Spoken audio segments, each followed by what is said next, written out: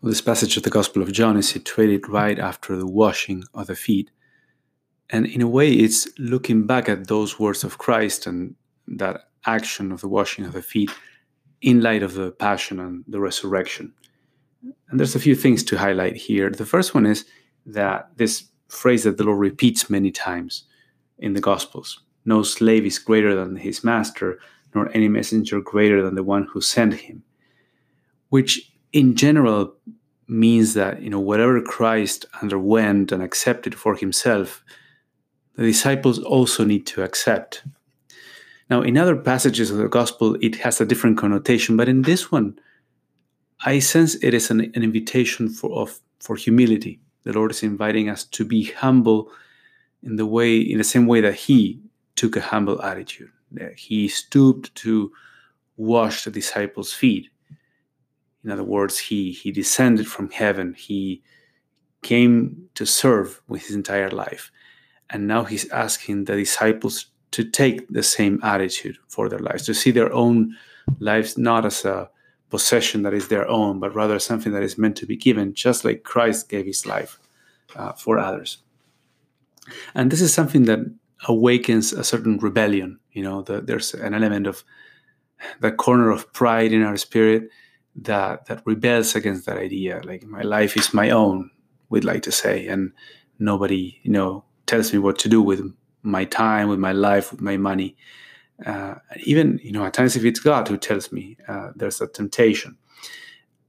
In fact, that's what I would say the devil was tempted to do when, many of the fathers of the church say that the reason for the fall of the angels before creation, the reason why, Lucifer and other demons rebelled, it was because they refused to serve.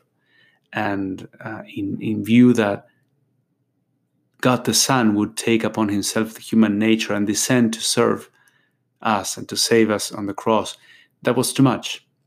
Because they knew if God does this, that means that we angels had to do something similar, kind of be at the service of human beings, and it was intolerable for some of them.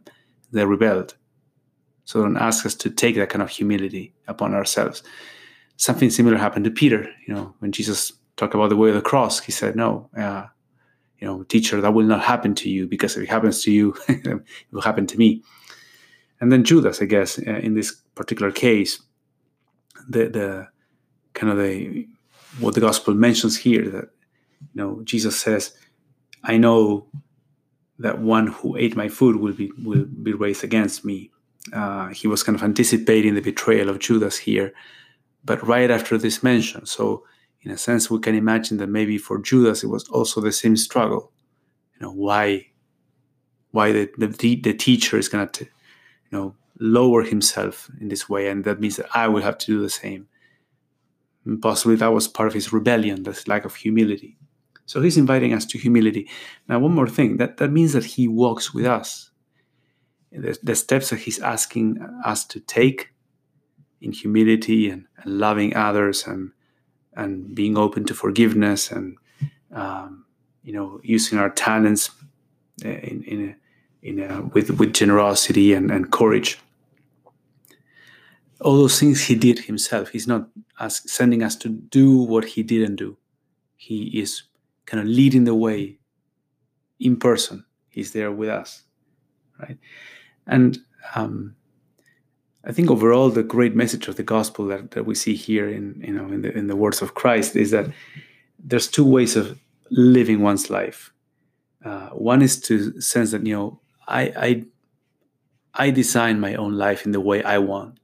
I don't want other people telling me what to do, and I kind of arrange my things, my day, my plans, just as I like to do it, and it's my life kind of thing.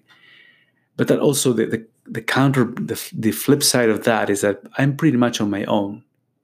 If I'm not willing to subject myself to anyone else's guidance, advice, I don't want to consult, I want to do my own thing, well, that also means that I pretty much rely on myself and I'm on my own. On the other hand, if you really want your life to be enmeshed with the life of other people, connected through strong commitments and strong bonds, Well, that means two things. Yes, you will have to consult on things. You will have to listen to others. You have to be more flexible and patient and work with them. But also you're not on your own. You'll find support. You'll find that friendship, camaraderie, that perspective that others can offer on your life. And that's the path that the Son of God chose. He didn't come to do his own thing. He says, I came relying on my Father, and I send you relying on me, he would say. We're closely united, and that means you need to consult, you need to give your life for others, but also you're not on your own. You have the Son of God with you. You have others, a community of believers walking with you. So, in what ways has the Son of God walked with you? How is he inviting you to walk more closely connected with others, or in a closer union with others around you?